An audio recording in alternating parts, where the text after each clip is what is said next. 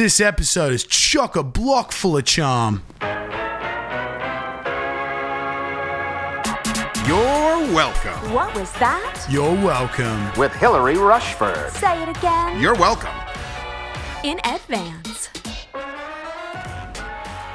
Hello, lovely. Today's episode is inspired by a listener question that was submitted. We have not done one of these for a while, and I love these episodes. So as a reminder, you can swipe up on any episode, and linked there is the podcast website where you can either submit a typed out question or an audio question like we received today from Sophie. Hi, Hillary. Thank you so much for everything that you do, and especially for this podcast. And the latest episode on motherhood was really, really thought-provoking for me. For context, I'm a writer and I have two kids. And I have a very small following on Instagram, and I generally don't focus on Instagram. I'm a journalist and I write for different outlets. So, but I do really enjoy the small community that I have on Instagram. But I noticed that whenever I post there about grief, which I've experienced intimately a couple of times, most recently in November, that I get a lot of unfollows. And whenever I post about motherhood, I also get a lot of unfollows. And I'm wondering how you navigate as a content creator and as a writer, sharing all of yourself, or all of those different facets of yourself. Obviously, we're not sharing all of ourselves with the internet, but those different facets of yourself in a way that doesn't end up self-selecting your audience down to a real niche. Because I don't just want mums to follow me. I don't want to be a mummy blogger. I don't want just people experiencing grief to follow me. I want to be able to talk about joy as well, and all of the complex, nuanced, rounded things, well-rounded person that I am. And similarly with kind of beliefs and things, I don't just want one type of person to follow me. And I think you model this really well in the way that you share things on your own Instagram. And I was wondering if you have any advice for somebody who's feeling really stunted on Instagram, like they're just so worried about triggering other people that they start not sharing parts of themselves and then realize that they're just avoiding the app altogether. Thank you. Sorry, that was a very long, rambly question, but thank you for everything you do, and take care. Bye. Sophie, I love this question because I think it has such deep applications for both business and personal life that it truly is a question that applies to us all, even though you have your unique angle to it. And in a meta way, answering it is going to also show you how I include and encompass so many people in my answers and my teaching, even though you specifically were asking about Instagram, for example, as a business. This truly, I can see, is a broader desire that many of us have in many different relationships, whether it's Instagram or any platform, whether it's business or personal. So I have 5 takeaways for us. Number 1 being, let's start at the very beginning. A very good place to start. Number 1, no one is for everyone. And I think the base of your question that we should begin with is a desire to be liked by everyone, pleasing to everyone, palatable to everyone, appreciated, you're connected. You are sharing something deeply personal to you.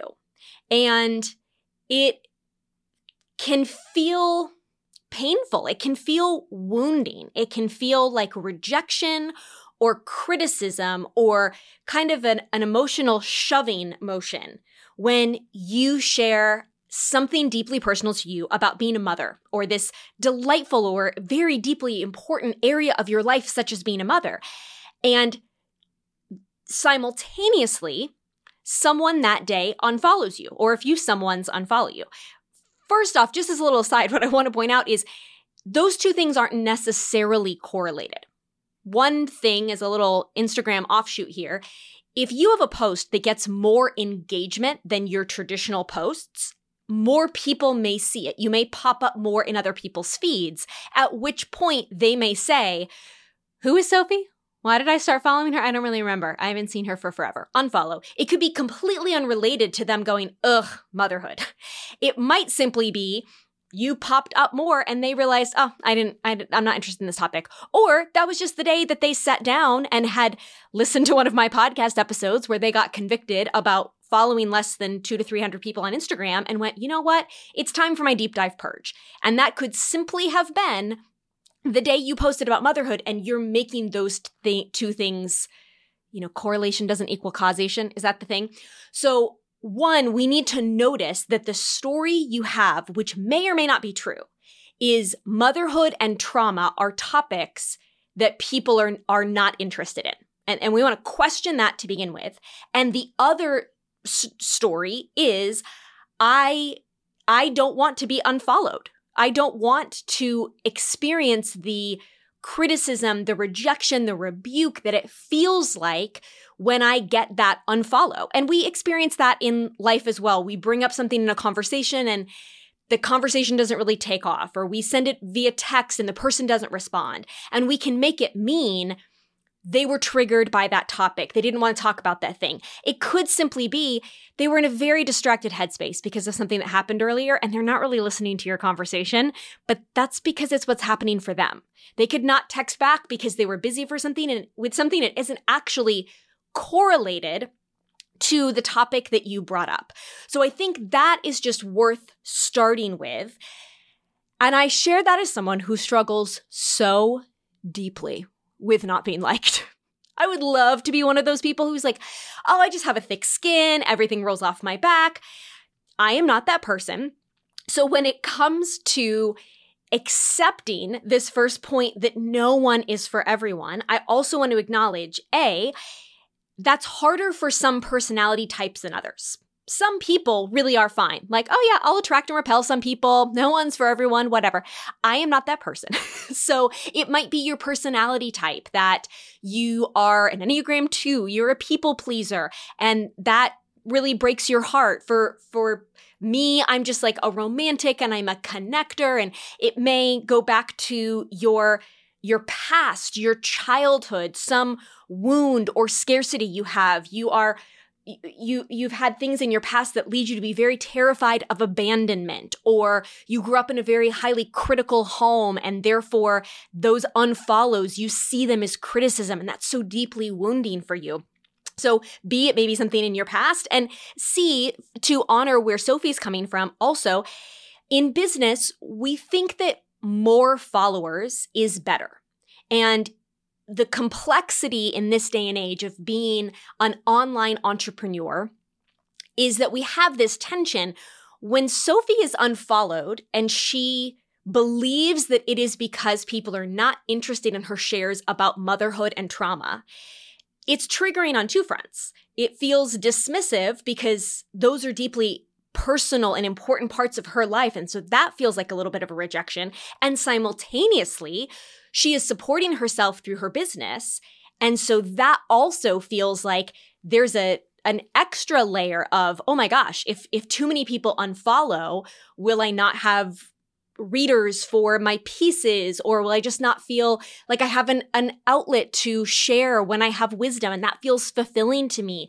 And we really want to honor that as well. I think if you are someone who's not in entrepreneurship, it might be easy to think, well, who cares about follower count, But this is your livelihood. I mean, imagine if you were getting that feedback in whatever your corporate job is, and you started to think, not only do I feel rejected by my coworker who didn't really respond to that, but I also just got a little bit nervous about my job security. There really is the double whammy for that. So when I say, number one, no one is for everyone, I also want to acknowledge all the complex weight that comes with that. And in no way am I being dismissive, like, oh, Sophie, it's no big deal, or get a thick skin or anything like that. And I think when I said in business, we think that more followers is better, even that is a story.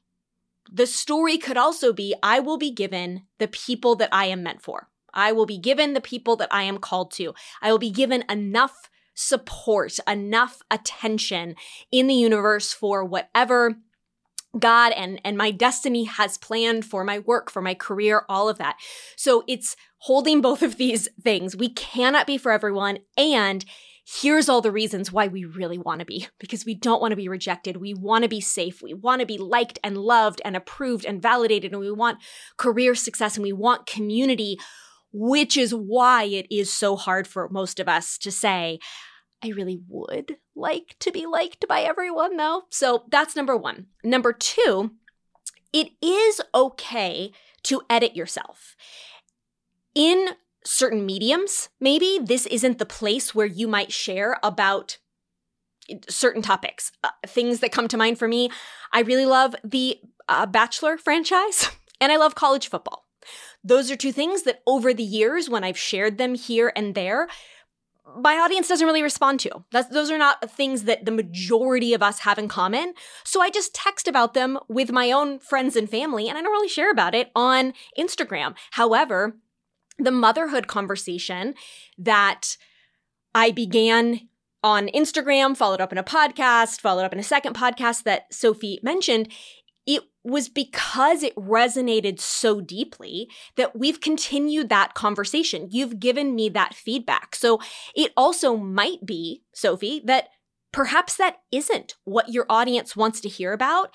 And that might be okay to say, I tested it out and this topic didn't really resonate. And she said, I edited her message down because it was a little bit longer, but she said at one point, I want to share all of myself, not meaning every single thing behind the scenes, but I want to feel like I have that breadth and that diversity. I also think there's that balance that sometimes we say, this person, this community, this platform, this area of my life isn't quite the appropriate topic for this. In the same way that, let's say you were really passionate about sex education and sex empowerment, and you are a kindergarten teacher.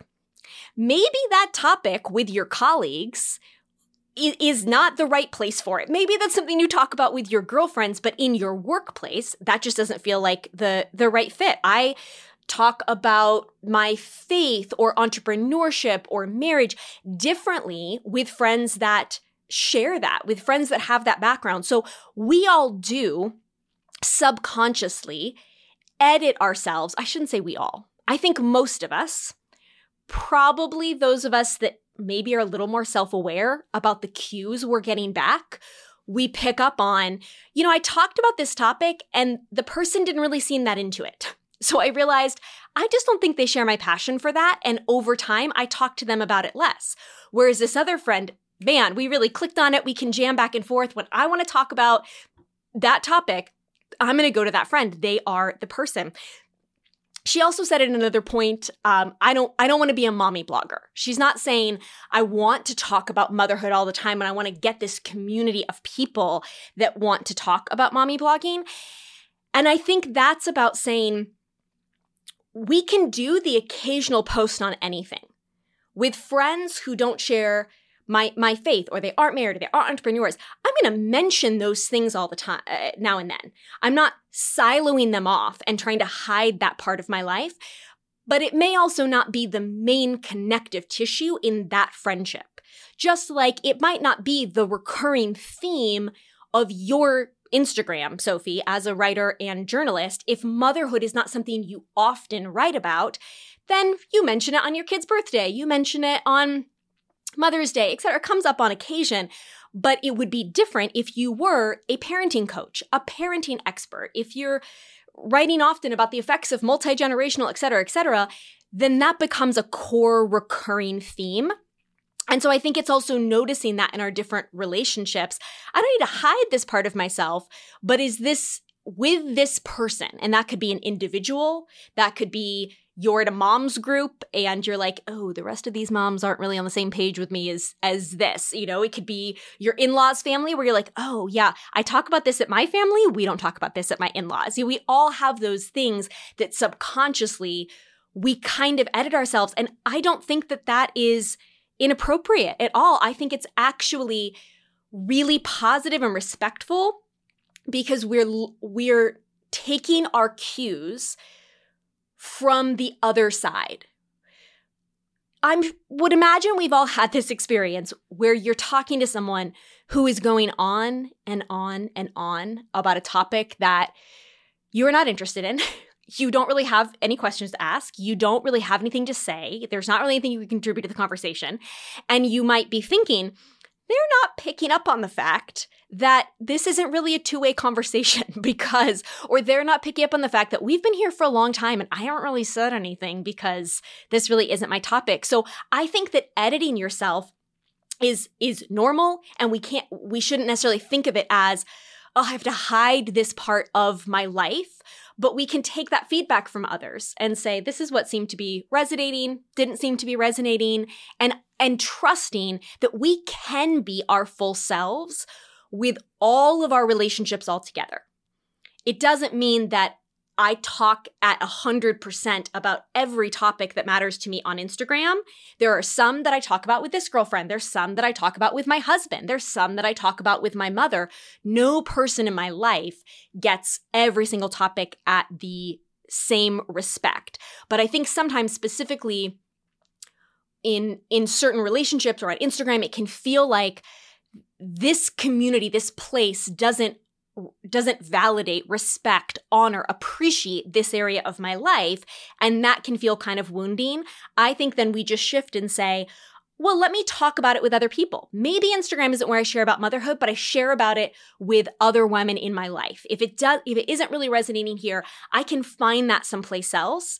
And then it feels less like we're trying to fit ourselves into a box for a group of people, or we're feeling frustrated that we aren't welcomed for our whole selves. Which kind of brings me to point number 3, that sadly, we are very self-centered in this digital age. Meaning we give comments like, unfollowing. Just the simple comment on a post of unfollowing is saying, I'm going to punish or shame you because you aren't in this moment being what I want or need. You aren't speaking to the topics I'm interested in or in the way that I am interested in them or with the outcome and the takeaway and teaching that I believe is right or that I needed to hear in this season of my life or that I needed to hear today. And on the one hand, it is absolutely fine that we really picture in every human relationship, there are 2 people in this relationship. And so on Instagram, you have autonomy with what you're posting. You have autonomy with what you're consuming. And these are other individuals that are also just saying, oh yeah, I just felt like purging my Instagram today. Or, I felt triggered when she shared about trauma because I just went through a deep loss. And that's just not the headspace I'm in. I don't want to hear about any of that. Meanwhile, somebody else was so deeply blessed because you shared about that because it was at the perfect time for them. But so I think it's good that we curate our feeds. I've talked about this. If anyone is triggering you, if you are hate following, if anyone makes you angry, if anyone makes you feel less about your life or whatever, unfollow. I'm not saying by any means that that's a bad thing, but there also, when we swing the pendulum, there is a dark side to the idea that I only want to take in information that agrees with me. And it just takes emotional maturity, honestly, to say, I've shared this before. I think when we are truly at peace with an area in our life, we aren't triggered by other people having a different opinion or experience.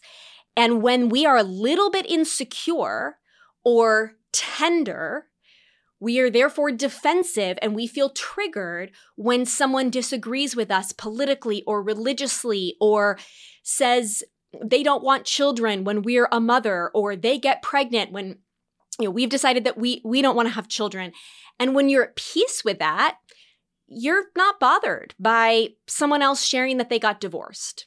If you have peace in your marriage, that doesn't sound as alarming to you as it does when you're kind of feeling like you're hanging on by a thread and then somebody else gets divorced and it feels like, oh my gosh, if they're not safe, then we're not safe.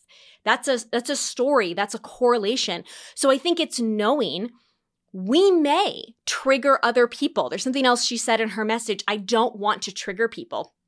That's a beautiful sentiment, but there is no way we can go through life not triggering other people, because I could trigger someone walking down the street because I look like someone who hurt them in the past, or the size of my body is smaller than theirs and that is painful to them. Or my name is Hillary and they hate Hillary Clinton with a passion, and so they don't like me just because of my first name. I mean, there's nothing I can do about the way my face looks, what my first name is, or the shape of my body. So if I truly went around saying I'm going to try to not trigger anyone, I'm taking on way too much responsibility. And what I'm ultimately saying is I'm going to try to control myself so that I can control your response. Because it makes me feel bad if you get triggered. So it sounds like I'm being really generous and selfless, which I totally trust is your heart, Sophie.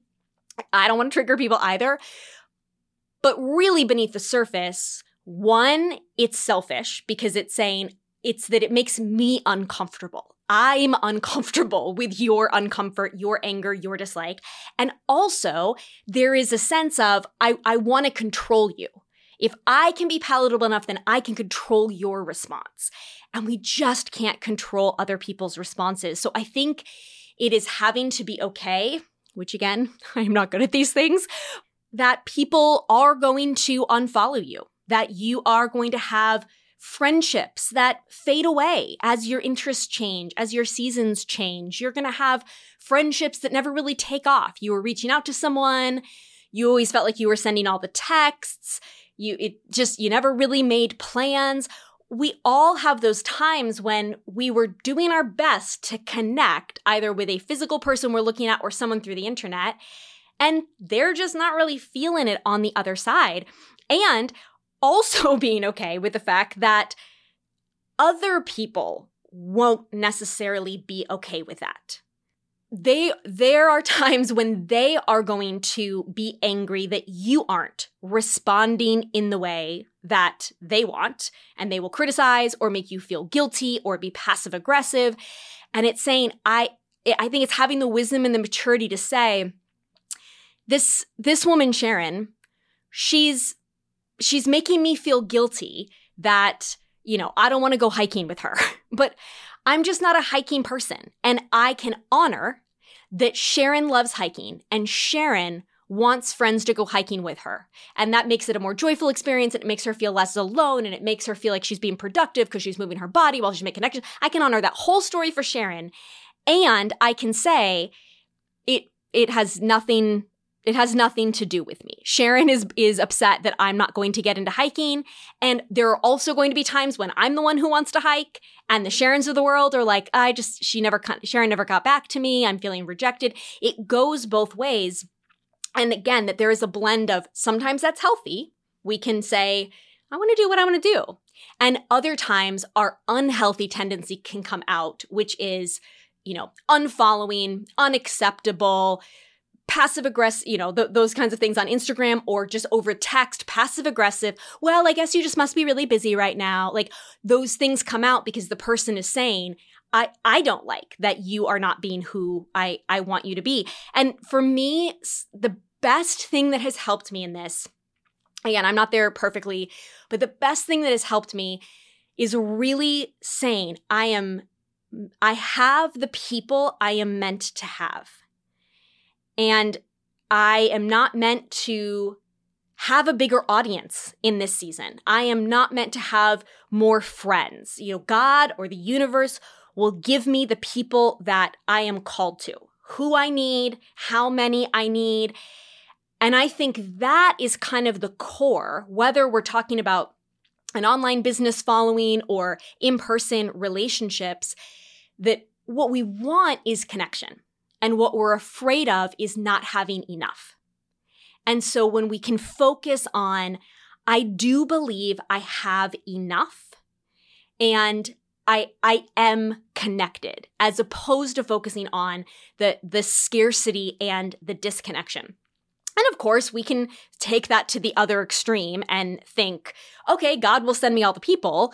Well, he's probably not going to have your husband knock on your front door. So you do need to, get out there. I did an episode very early on in the podcast that I'll link below on intentionally curating friendships and kind of the process I went through in that. And so, yes, I put forth effort into building more friendships, not just crossing my arms and being like, well, if I'm supposed to have friends, God will send them to me. Yes, in a business, you want to grow your audience. It doesn't mean that you put zero effort into marketing and relationship building in that part of your audience. And you just say like, I'm just going to manifest that I have all the people that I need. So we're not taking it to the other extreme of not trying. But I think where more of us are coming from is because we focus on the scarcity and the disconnection, that can even disengage us more from doing the basics of connecting. We've been hurt by friends in the past, so we don't try with new friends. We've been disappointed with dating in the past, so we just don't want to try and put ourselves out there. It is triggering and upsetting when we've gotten unfollows, so now we start to second guess everything that we post. We start to overanalyze and overthink. I have absolutely been there. I am still there. That is such a challenge for me when it comes to Instagram. But I really think it goes back to our 3-part series on enough, which I will link below as well, that our natural default state is to always want more. And I think that is probably biological. We are always supposed to want to, gather up more food so that we have it the next day and have more connections so that people are there to protect us in the wild. And we want to be moving forward and evolving in technology and all of that over the centuries of the earth. But that means that it will never be enough if we don't actively tell ourselves, I have the people that I am meant to have. And whether that is in friendships or my church community or my community online, number one, no one is for everyone. Not everyone is going to like me. And it's okay to edit myself in different relationships because I'm not looking for one person or one community, one place to be everything. So I'm going to be okay in that way. And I'm going to trigger some people that I'm not quite what they want to be. And that's okay because actually they're not my people and they're trying to cling to me. I'm triggering them in some way, but I pray for their peace. I pray for their joy and confidence, and I go along, myself. And also, number 4, we are very sadly polarized in this digital age. We are easily triggered. We have been taught to vilify people who disagree with us. I think with algorithms, the reality is the more shock value you have, the more engagement. Fear is sadly a more powerful motivator than love. And so that kind of gets amplified, and it can be very easy if you aren't intentionally curating your Instagram feed. As I feel, again, it should be 200 or 300 people or less that you say these people make me feel better, educated, inspired, knowledgeable. They don't trigger me, etc. But also ideally, they challenge me in good ways. I think it's be the change you want to be in the world. Be the change you want to see in the world. So in addition to Sophie is saying, I want to curate a diverse audience and not have a monolith of people, I think it's also saying for ourselves, and I want to experience a diverse community. I want to choose not just to hear from all people who feel exactly like me, who agree with me exactly. And I've got to be wise about choosing those people because I don't want to just get triggered. If I'm feeling hot and angry at these people I follow, is there maybe someone less polarizing, yet who disagrees with me that I could follow? And I posted a month or so ago now that I got the vaccine. 650 people unfollowed me in a day. I didn't say you need to get the vaccine. I didn't shame anyone for not having gotten the vaccine. And I even was very intentional with my post.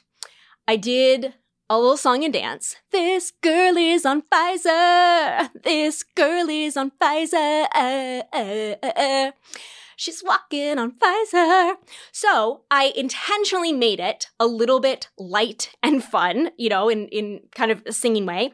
I also just honored my privilege being in the US, knowing that I have followers from all over the world that aren't able yet to get the vaccine. And I thought that could be triggering to someone to be like, almost feel like you're showing off that you got it, or, well, nice to be you.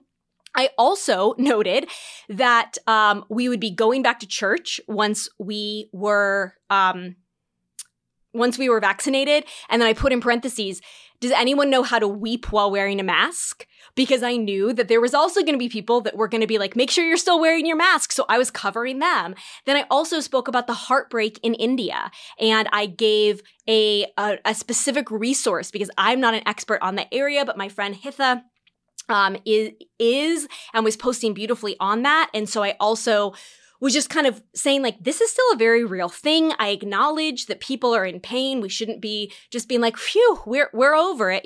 So there's so much that I was making sure there were so many things that could have included people, that people could have spoken to. They could have simply said, you're fun, or I love it when you sing, or that's hilarious. They could have spoken about empathy for other countries, or even just said, I'm happy for you, even if I make a different choice, by simply saying you're hilarious. That doesn't have to mean that someone isn't simultaneously saying, I personally don't believe in the vaccine and I don't believe it's safe for me and my family. That has nothing to do with the sentence, oh, hilarious. I thought that was a funny play on words. I don't have to be triggered by the fact that it's the vaccine unless I am someone who feels very defensive about the fact that most people are getting vaccinated and I am not. And so I need to make sure every person who is, it immediately is cut out of my life. That's just not a realistic way to go about coming together as a world. So I think if we desire to be more inclusive, it also is challenging ourselves. When I talk about my Instagram feed, I challenge myself to find women of different ages, of different body types, of different ethnicities. I try to not just myself be inclusive, but to take in inclusive and diverse, perspectives. Instead, sadly, on this post, I got comments like, gross, ew, paid ad. Like, would anyone say gross or ew if I said I'm pregnant and they've chosen to be child-free? Or if I talk about being an entrepreneur and someone else has decided to be a kindergarten teacher or a full-time stay-at-home mom or a finance broker? Like, no. You would just say you've made a different choice with your life. But I have to remind myself in that moment, number one, I can't please everyone and be myself. So I to be authentic to myself, this is what I did with my day. I got the vaccine and I'm deeply grateful. Oh, I think I also said my parents are coming. We're going to, be able to, they were supposed to come a year ago. We've waited a year for this trip. I'm so excited. I mean, that's something that we could all be able to relate on. Being able to see our family, however we've handled or been impacted by, this virus, is a connection point.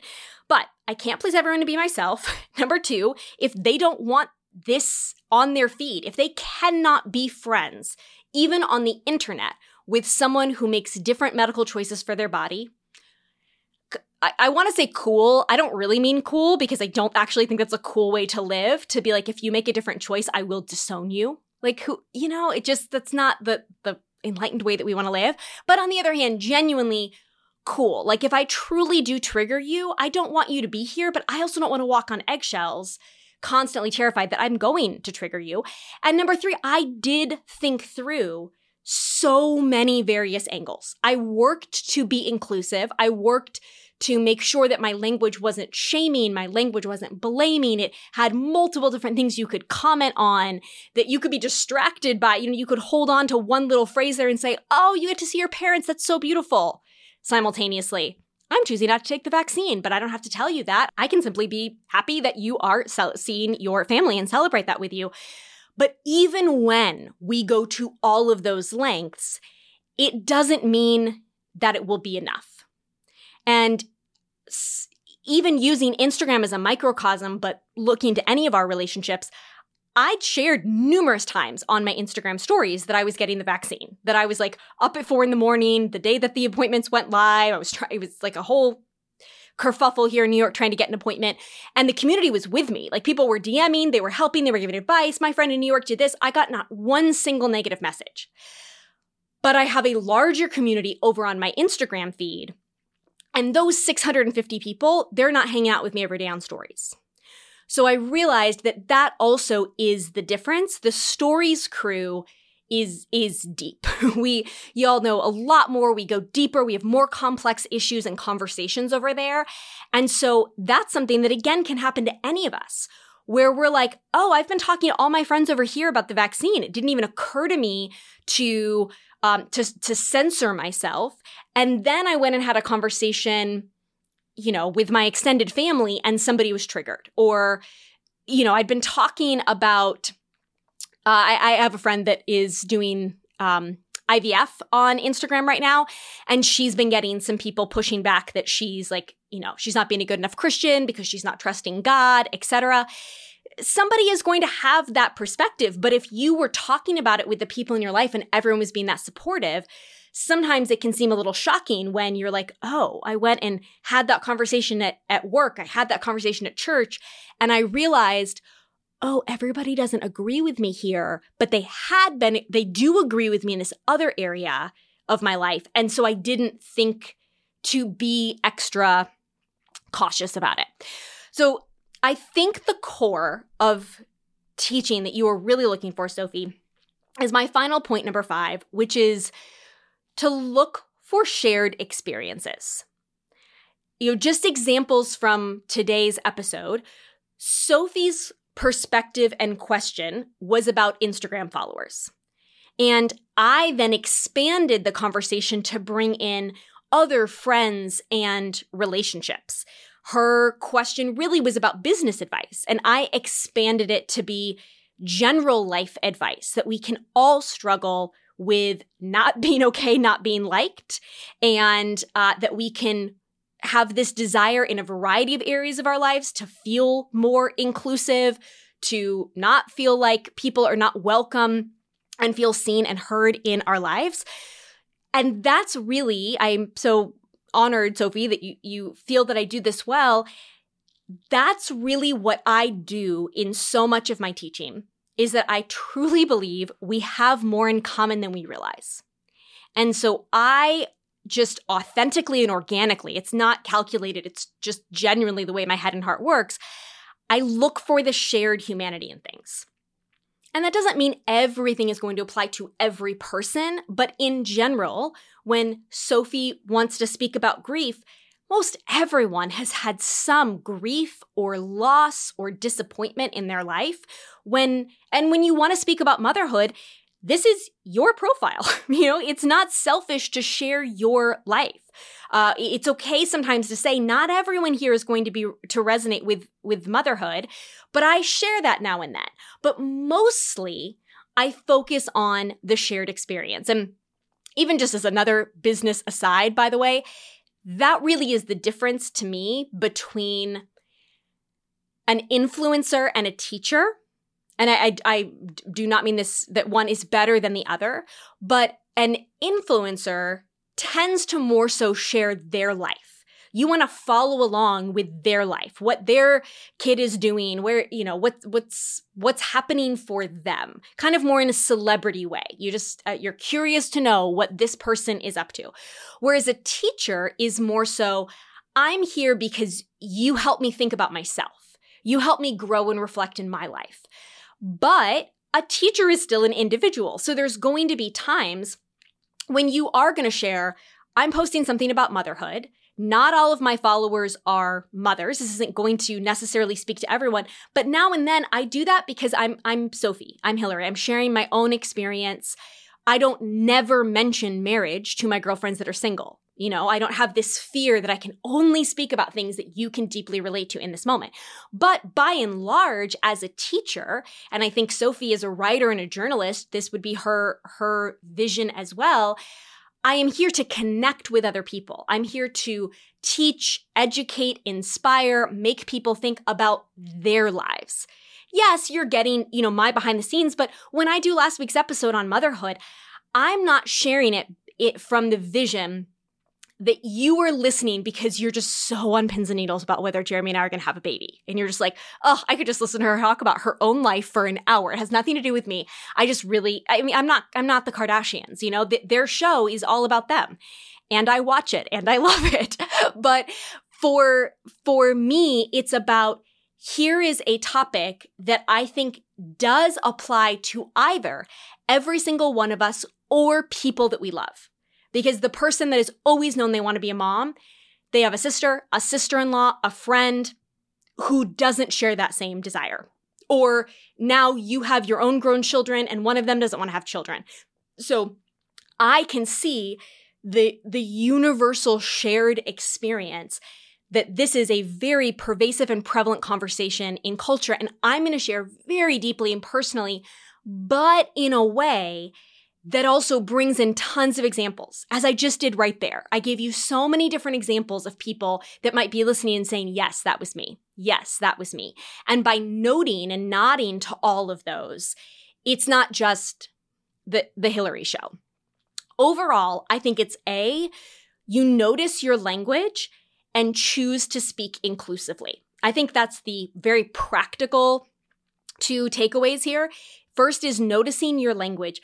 You will notice throughout the podcast, Instagram, ways in which I verbally, audibly, in written text, include other people in the words that I choose. I very often say God or the universe, whatever your belief is. I also share, I'm a Christian. My dad is a preacher. I met my husband at church. That's very much my worldview.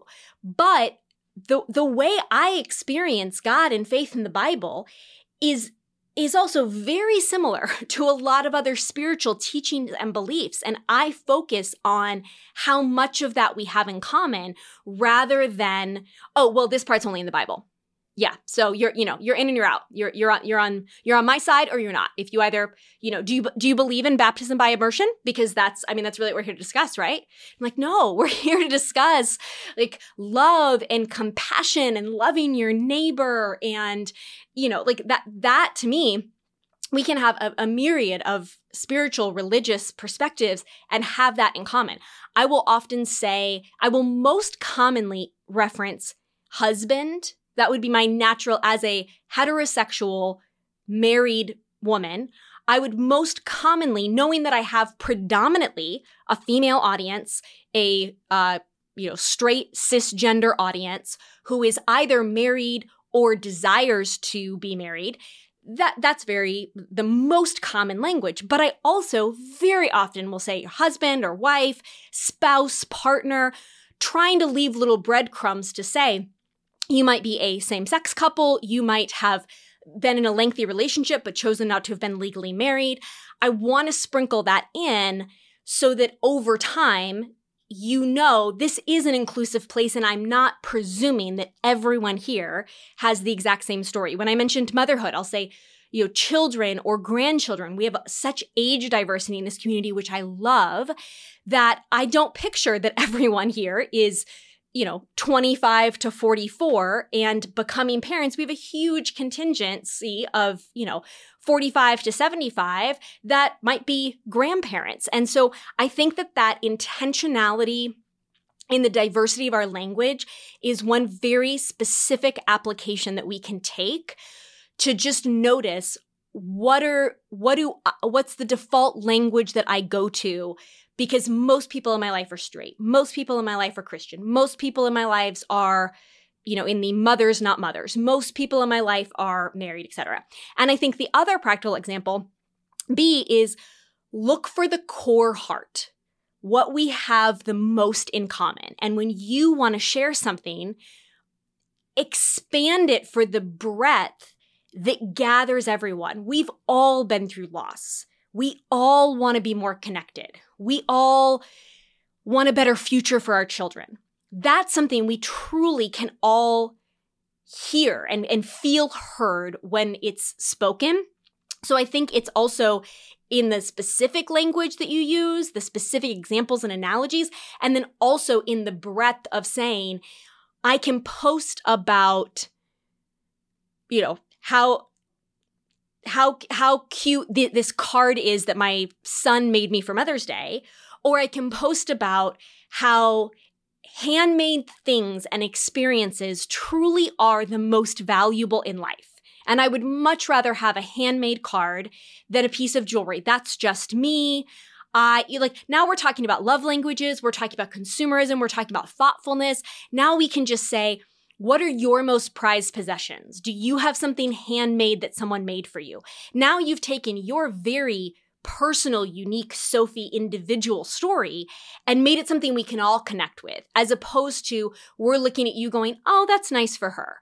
You've welcomed us in to then think about our own story. And truly, that's what the best writers do. There's occasional books, as I'm meeting with publishers and getting to this next phase in my own style book, I've been talking about this a lot with colleagues and my book coach, that there are certain authors, like when I read the Rob Lowe autobiography, I'm just there for Rob. I mean, I'm not really being like, look how much Rob and I have in common. It's just kind of escapist. I'm like, oh, Malibu in the 70s, so cool. Oh my gosh, this person, that person. But those are the rare books. Most of the books, the nonfiction books that we read, the self-help books, or I suppose that's the difference between reading an autobiography about someone else or a self-help book. And a self-help book might share a lot of personal stories. It might even be under the memoir category, but really is your experience with adoption or being adopted written in such a way that anyone who is interested or affected by that topic feels so seen and like they've connected and all of that. I think that's really what we're trying to do. And even though that seems like a writer's skill set, which Sophie and I both happen to be writers, I think we can bring that into our personal relationships. I think that's a skill that you can build to say, I want to be a little bit less self-centered in my storytelling, even in the topics that I share and I bring up in conversation. I want to invite people in. I want to expand them out. I want to look for the ways in which we could connect. And I think you can notice when people do it well. You can break down, I'm so different from that person, but they really made me feel included. Or they told a very personal story, but then I realized that it made me think of my own story. What was it in that post, in that conversation, in that sermon, that TED Talk that really brought me in? Was it the words they used? Was it the angle, the teaching, the broader purpose and meaning? It goes for me all the way back to episode 17, which is, I'll link below, one of my favorite episodes of the podcast, where I said, mostly it was one of my favorite episodes because I talked about both abortion and immigration and I didn't get a single negative comment. And that's really because my perspective was, what if? Just suspend disbelief for a minute if this feels foreign to you, but what if people who are both pro-life and pro-choice love children so much, and the driving core of their heart is, I just love children, and therefore we cannot be aborting children. We must be bringing them into the world. And the other side says we cannot be bringing children into the world unless they have healthcare, unless they have education, unless they can be supported. And if they're going to struggle their whole lives, that's not a life. I'd rather take my energy and my resources from the abortion laws and go put it into education and healthcare and childcare and all of these things, because I love children so much. But if both sides say, you hate children, you hate women, you hate, then of course, what a monster of someone who hates other people. You're not going to feel like you have anything in common with them, because we all believe we are kind, good-hearted people. And I think that's a belief you have to choose to be inclusive, if you really don't believe that everyone you come in contact with has those core desires to connect, to be seen, to feel accepted, to be loved, to grow, to be a good person, like if you don't see all of humanity in that way, then you do naturally feel like it's us and them. And I think when you do feel that way, that you can come more from, how can I include people even more? And I think it's really therefore an area for us to challenge and examine our own hearts. And I also will be honest in saying that is naturally my worldview, this vision of humanity.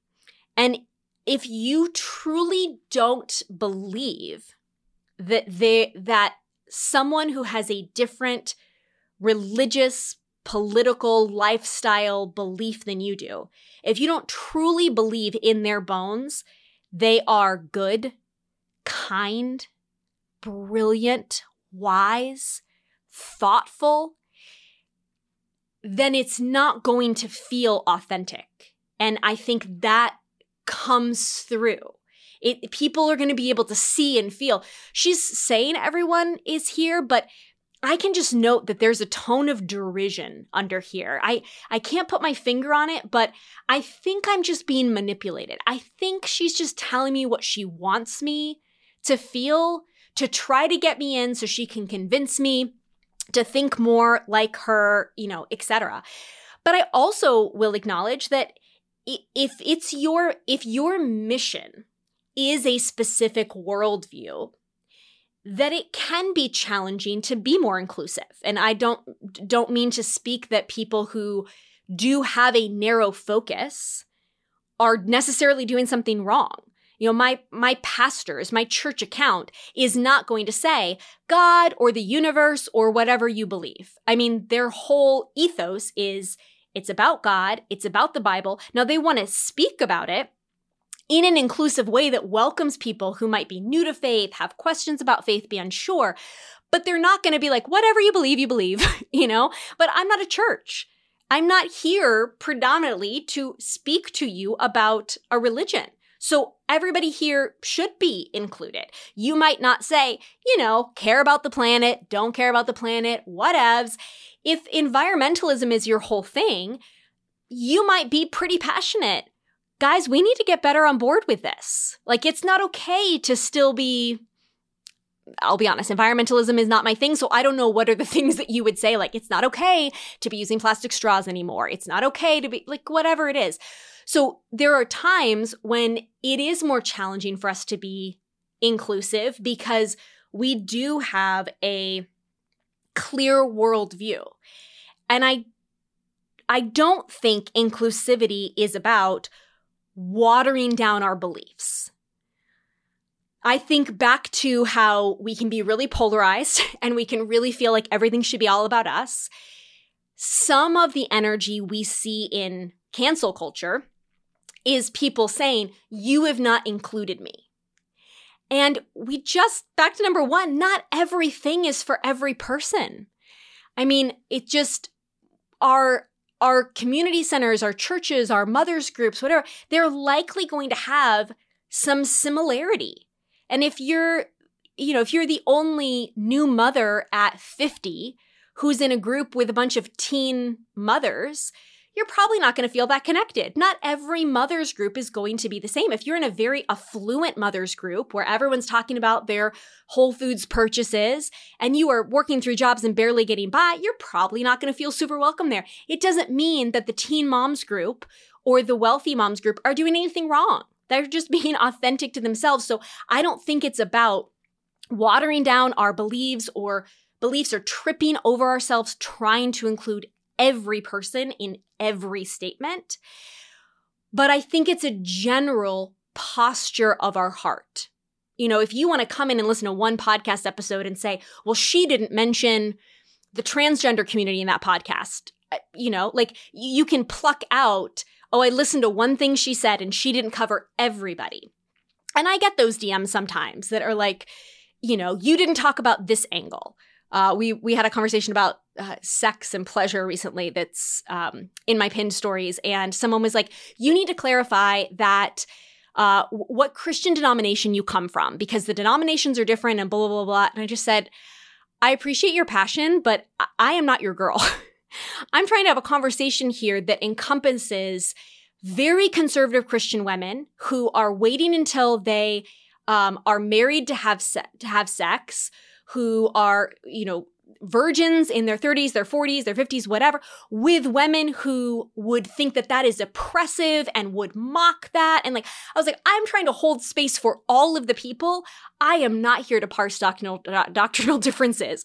So I can't, you are looking through the lens of how is she not speaking exactly to me, as opposed to, wow, she's really making space for a lot of variety here.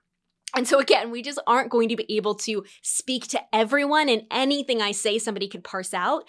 But by and large, the overall ethos of who I am and the breadth of how I speak is inclusive, does make space for everyone. And so anyone who is looking to feel included, as opposed to looking for how am I going to be excluded? How is this not exactly for me? How could this person who is giving me free content that I have not paid anything for do something more specifically for me? That person is always going to be there. But I think the true nature of our hearts, as it just colors our whole lives, is more of what people experience. And we need to release that still is just not going to speak to everyone. So for me, it's really about a desire to include more people than you exclude, to honor their stories, their beauty, their wisdom, their hearts, truly honor them and not feel like my perspective is the best. My perspective is the right one. I think that's both with the language that you use verbally to include them, and also just as important with seeking the universal themes that connect all of us. And I think, not coincidentally, because I just naturally am a moderate and a inclusive personality, my business has focused on all of those things. And in saying this in closing, I do want to honor again, that's not what everyone is called to. If you truly are called to be a progressive anti-racist, this doesn't mean that we're trying to include all the white supremacists over here, just not to trigger anybody. So I'm not saying that we all need to include all the people. Even for myself, in inclusivity, back to point number one, I know I'm not here for 100% of people. I see myself as here for the center 80%. If you are the most extreme on the right or on the left, whatever, I'm not going to be extreme enough for you. You're going to be triggered that I'm not posting every single day a Bible verse, or every single day about anti-racism, or, every single hot topic that comes along, or whatever. So I see that I'm here for the center 80%. And maybe you feel that you're called to the 60% on the left or the 60% on the right. And so I do want to honor that we aren't all called to this true moderate center of inclusivity. But I think even within those, you can say, am I wanting to exclude people, or am I truly wanting more people to feel that they have something in common with me, even if we're a little bit different, even if we're a little bit further apart? So for my business, my podcast and Instagram, it's not all about business or style. It's our whole lives. You don't have to be an entrepreneur. You don't have to care that much about style or be interested in what clothes I'm wearing, or like my clothes, or want to organize your closet. Like, those are all things that we are going to touch on, but we're going to talk about our whole lives, because those are the topics that I think throughout an entire year, the majority of the content is going to apply to the majority of the people. We talk about confidence, beauty, joy, overwhelm, productivity, a full life. It doesn't matter whether you are retired or a senior in college. we can both talk about what does a full life mean? Connection, community, compassion. We can be anywhere politically, religiously, and still want those same things. Personal growth, everyone wants that. Even in my business training, half of my Elegant Excellence Mastermind is about mindset, because you can be in year 1 or 10 or 20 of your business, and we can all still be working on the same mindset stuff. This isn't a 101 lesson that we learned what the definition of SEO is and how to set it up, and then we checked it off and we moved on, and now we've gone from a beginning to an intermediate conversation. Everything we talk about here, it applies to all of us. We're all on the journey. Some might be further along. Some might have more life experience. Some might have invested more time. Some might have more years on the planet. But we're all working on our mindset. We're all working on our personal growth. Even in business essentialism, my Creative Business Accelerator course that helps you launch a product more simply, it can be your first launch or your 10th launch. I used it to kick my own tush 10 years into business, creating something during COVID when I didn't have a lot of mental, emotional bandwidth to do that. And people are using it to launch their very first product. So that's just the way my mind naturally works in my style principles, everything that will be in my style book. I've had almost 10,000 women go through my style course over the last decade, and I have seen that my teaching truly applies to every age, body type, personal style, level of style ability. And truly, you are all proof. If you want to believe we have more in common than we don't, and that it is possible to talk about a variety and breadth and depth of issues and all take something away and all say, I felt seen and heard, read the reviews of the podcast here. I mean, earnestly, I am the most proud of how often in the reviews you speak to the diversity of the audience, or the fact that you are very different from me in some way. You are not an entrepreneur. We are a different age. You are not religious. You know, whatever it is, that to me speaks so much. It truly gives me hope in humanity. It gives me incredible pride and honor in what I'm doing in the world. But it also, every single review you write like that, and thank you to the I think it's 1,123 of you that have done so, you show your hearts are to connect. Your desire is to have that connection. Your desire is to feel that you have more in common with your neighbor than you do different. And so I am so grateful that you are here. Oh, wait. One more thing. Don't miss this. Before you go, love. P.S. Something I'm loving lately are your responses to the last 2 podcast episodes on motherhood. I said in recording the second episode, I said that I would do some Instagram stories follow-ups, sharing your beautiful replies, and I would pin those on my profile. I ran out of time because my parents were here, and I can't tell you the last time when I had 6 days where I never had a moment to myself. I loved them. We had the best time. It was an amazing trip. But I was like, oh, they're awake when I wake up in the morning, and we're together all day. And then we all go to bed at the same time. So they left, and I just sat on my bed for an hour by myself in quiet, like pretty much just staring at the wall. Like a little bit on my phone, but I mostly was like, I just need to sit here with quiet and with my thoughts. So that is to say, whether I have by the time you hear this or I will in the future be sharing more of your responses in the weeks to come, because it really was so beautiful hearing your different perspectives as mothers, hearing your different stories on whether you related to my share or you reminded me, I reminded you of, a friend of yours, you could better understand someone in your life. And it really was a classic example of the inclusion that we are talking about here today, because when I polled this audience, 50% of you are moms and 50% of you aren't. That in and of itself is pretty impressive. I mean, I want to say we were like back when we talked about politics in the fall, I want to say we were like 60-40, whether people were voting for Trump or Biden. I mean, we've had a lot of examples where I'm like, yeah, I think we're like 50-50 Christian, not Christian.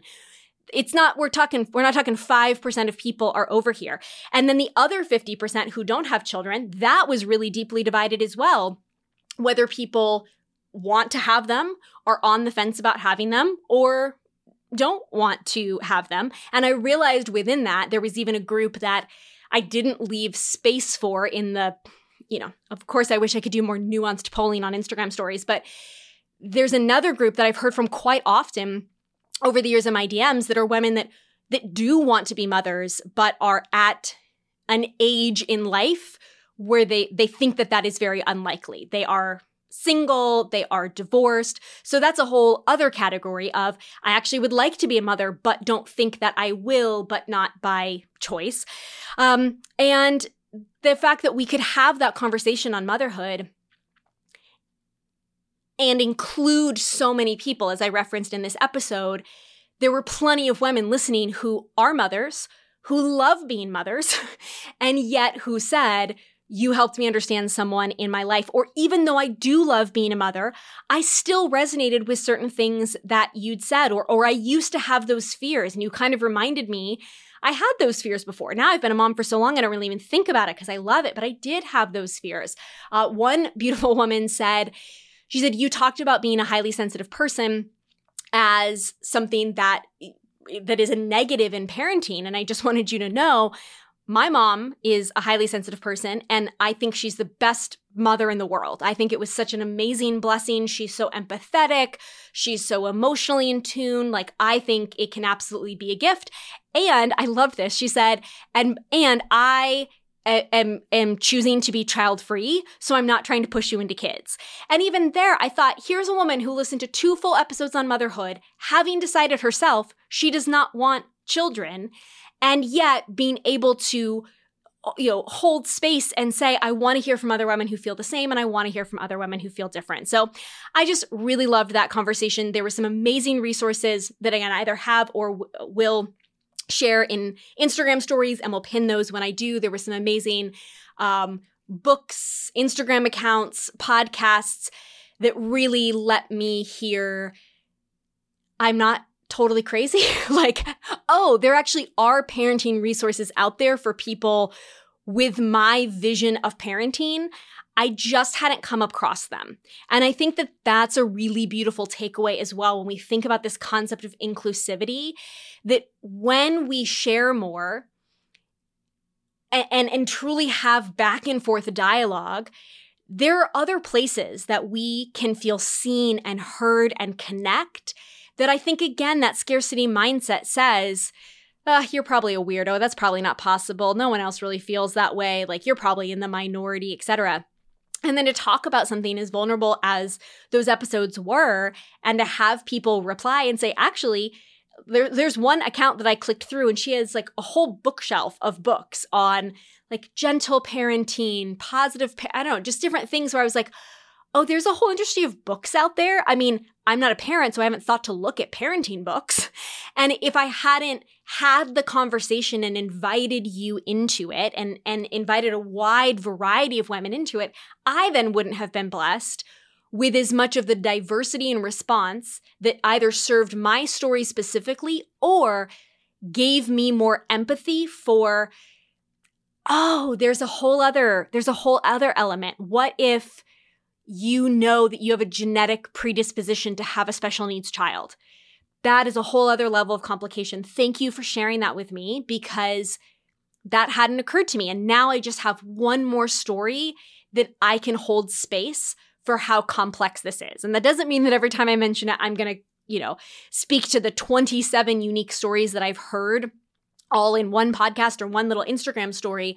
But it truly does help me have more empathy for everyone's unique, complex story, and more humility that there are so many stories, angles, perspectives, experiences, histories, layers that I haven't thought about. And I think that's the last heart, honestly, of the desire for inclusivity. I really think it's a posture of humility that says, I don't have all the answers, nor is my one lens of the world the most evolved, complex, curious, expansive way to go through life. And if other people will share their stories with me, it will help me be more empathetic and compassionate for others. It will help me judge others less because I truly understand the complexity, or even have the humility to know I may not understand the complexity.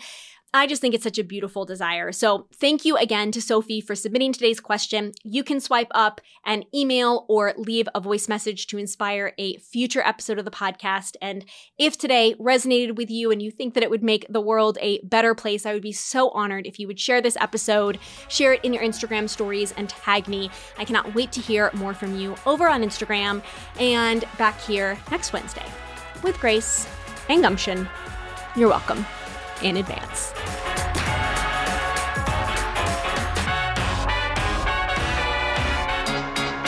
Till next Wednesday.